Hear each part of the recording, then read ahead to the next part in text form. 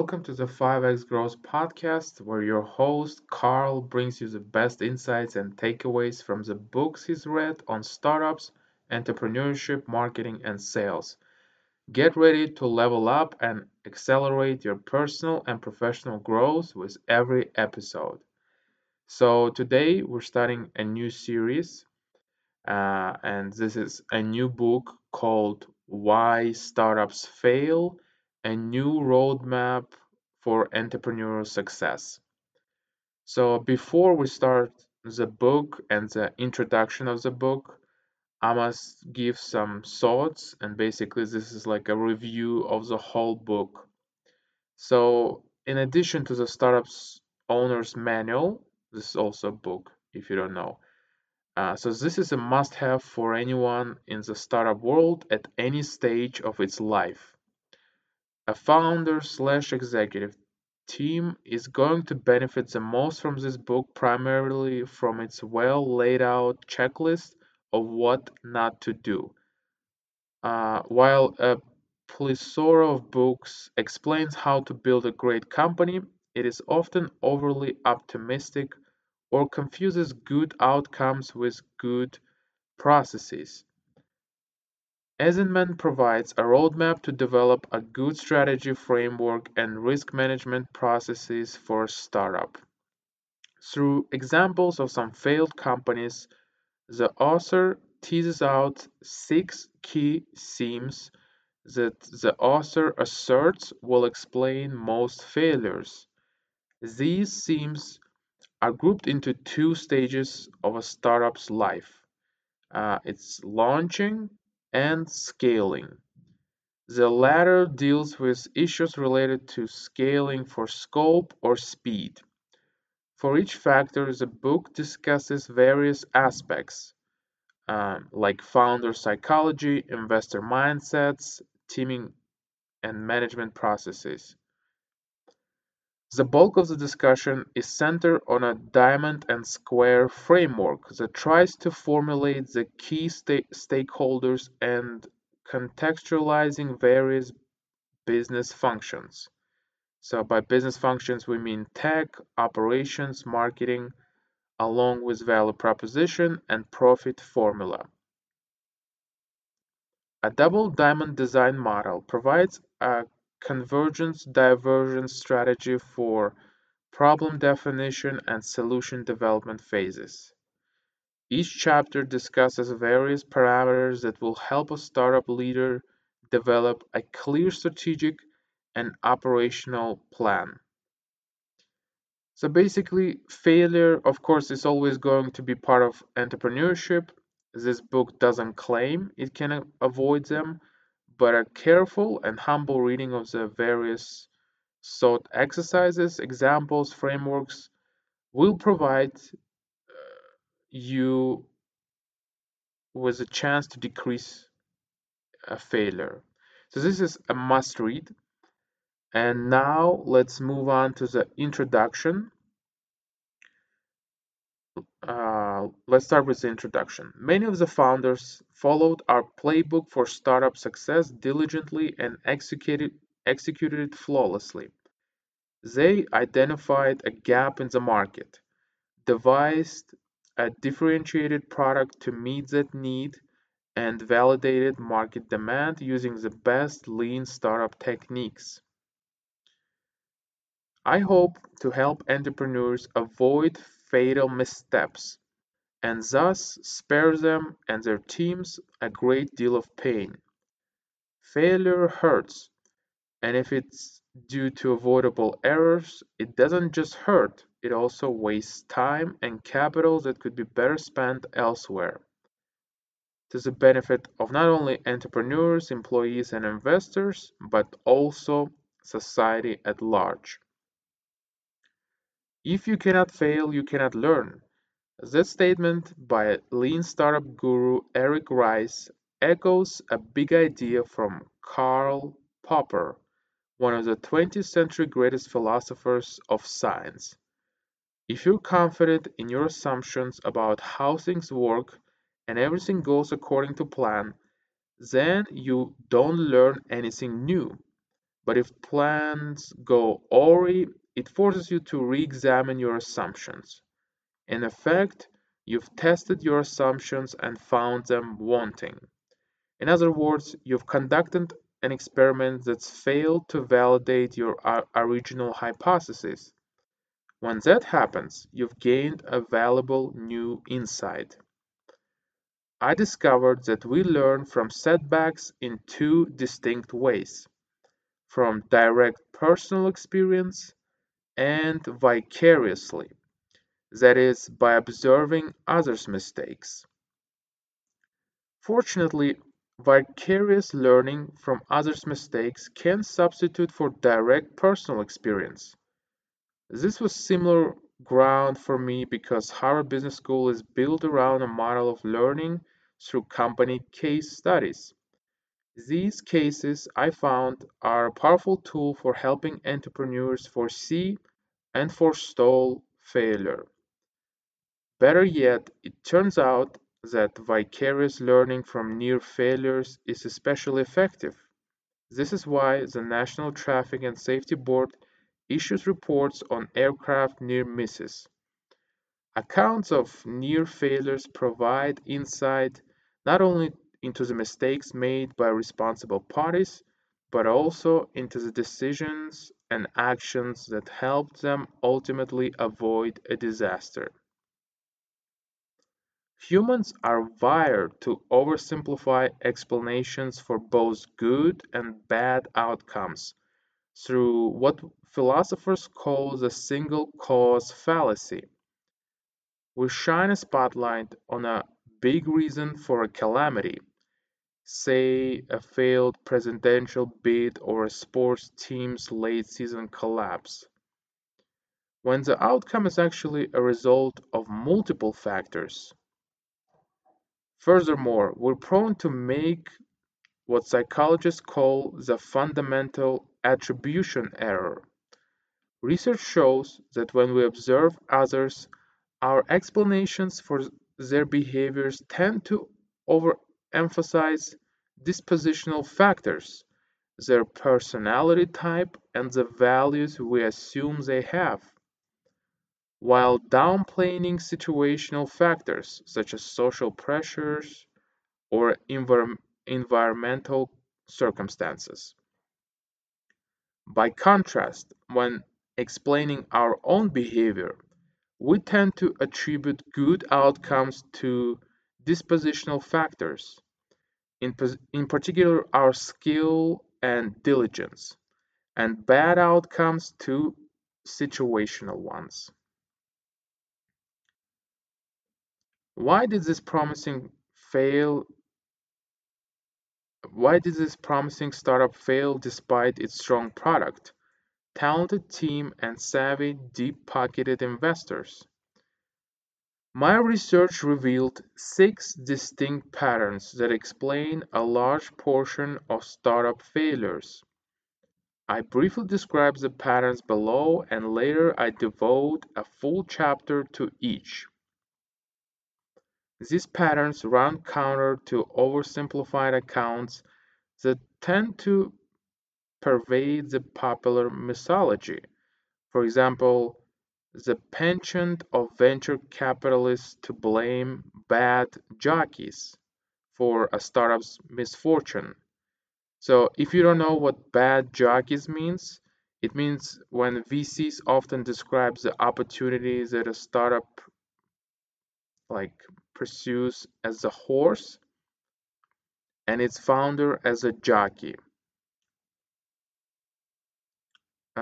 So part one of this book, Launching, focuses on three failure patterns common among early stage startups.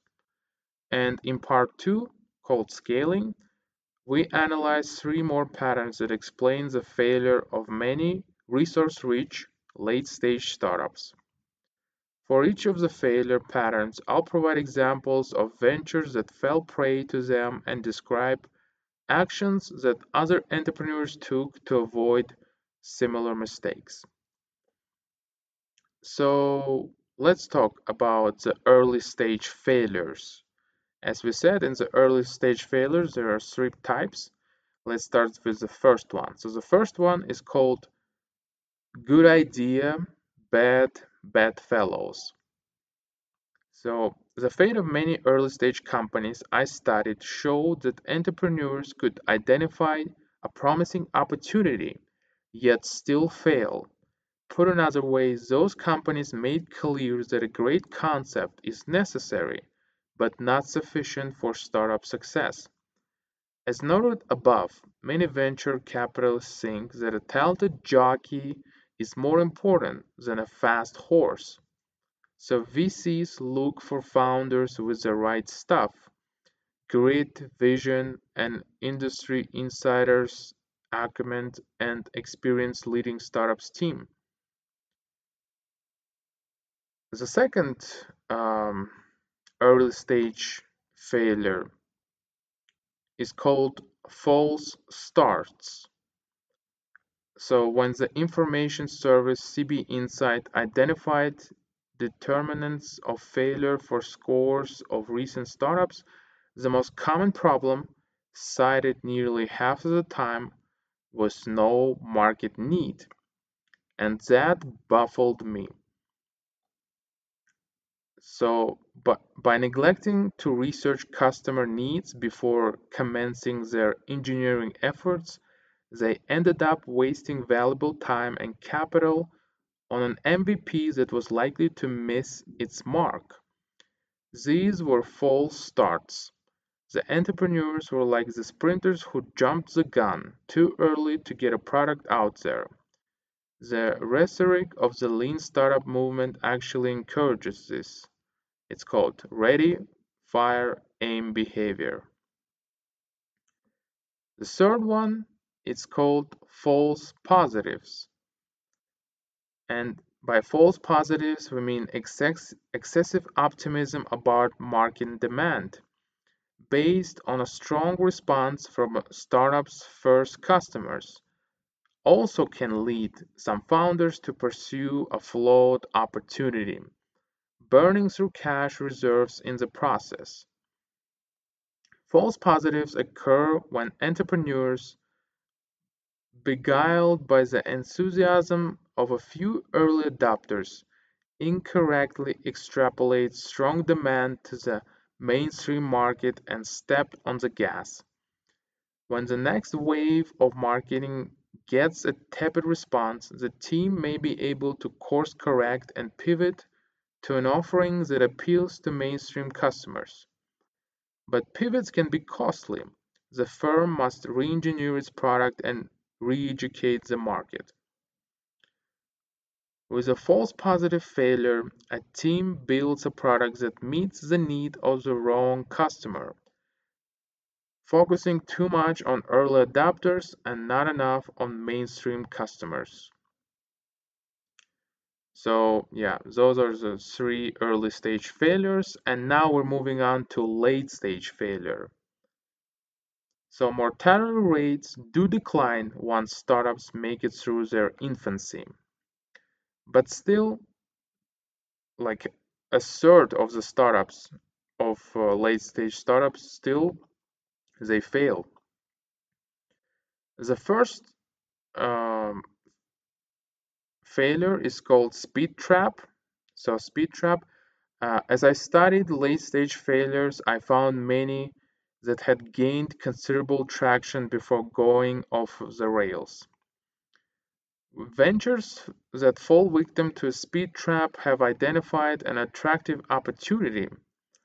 Early adopters embrace the product and spread the word about it. This attracts more customers without any investment in marketing. The rapid early growth also lures enthusiastic investors.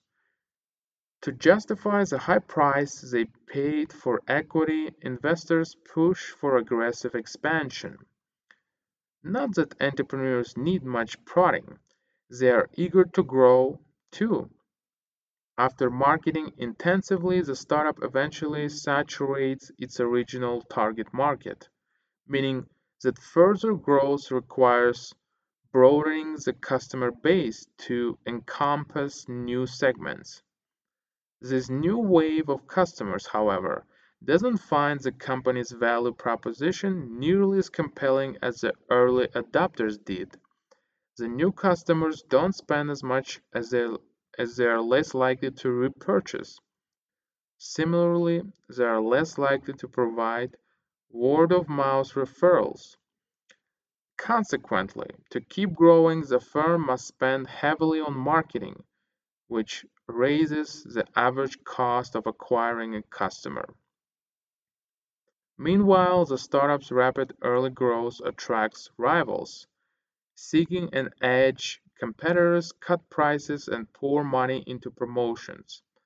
At some point, new customers begin to cost more for the startup to acquire than they are worth. The second late-stage failure is called help wanted. With a speed trap, the relentless quest for growth leads to a steady erosion in product market fit as successive waves of new customers find the startups offering less appealing. With another late-stage failure pattern, which I've labeled help wanted, hypergrowth leads to problems of a different kind. These startups do manage to sustain product market fit while adding legions of new customers, but as with the early stage failure pattern good idea bad fellows, these late stage startups stumble due to resource shortfalls of two types. The first relates to financial risk. Sometimes an entire industry sector suddenly falls out of favor with venture capital firms, as with biotech in the early 1990s or cleantech in the late 2000s. In the extreme, even healthy startups caught in a downdraft cannot attract new funds. Baby, babies go out with the bath water.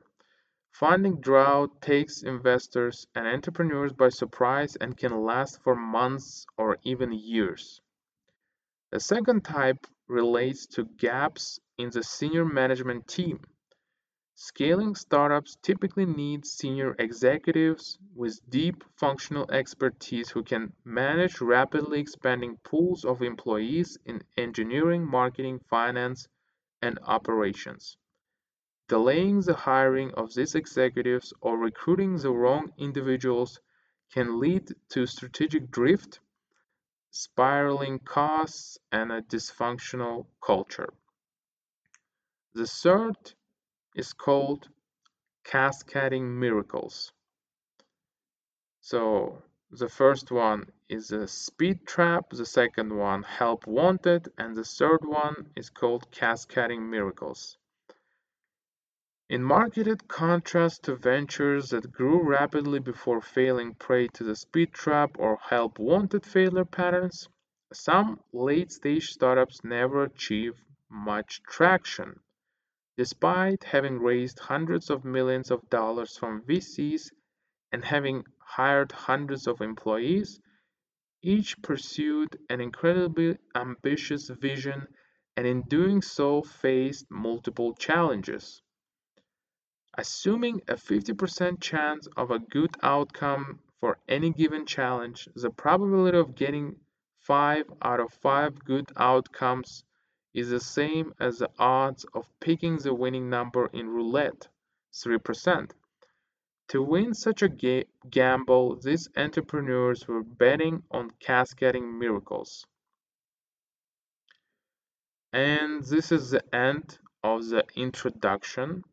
The next chapter is chapter 1, what is failure? Um, and that's all for today's episode of the 5x Growth podcast. If you enjoyed this episode, be sure to share it with a friend and leave us a rating and review. For show notes and more, visit our website at 5xgrowth.com. Until next time, stay focused and keep growing.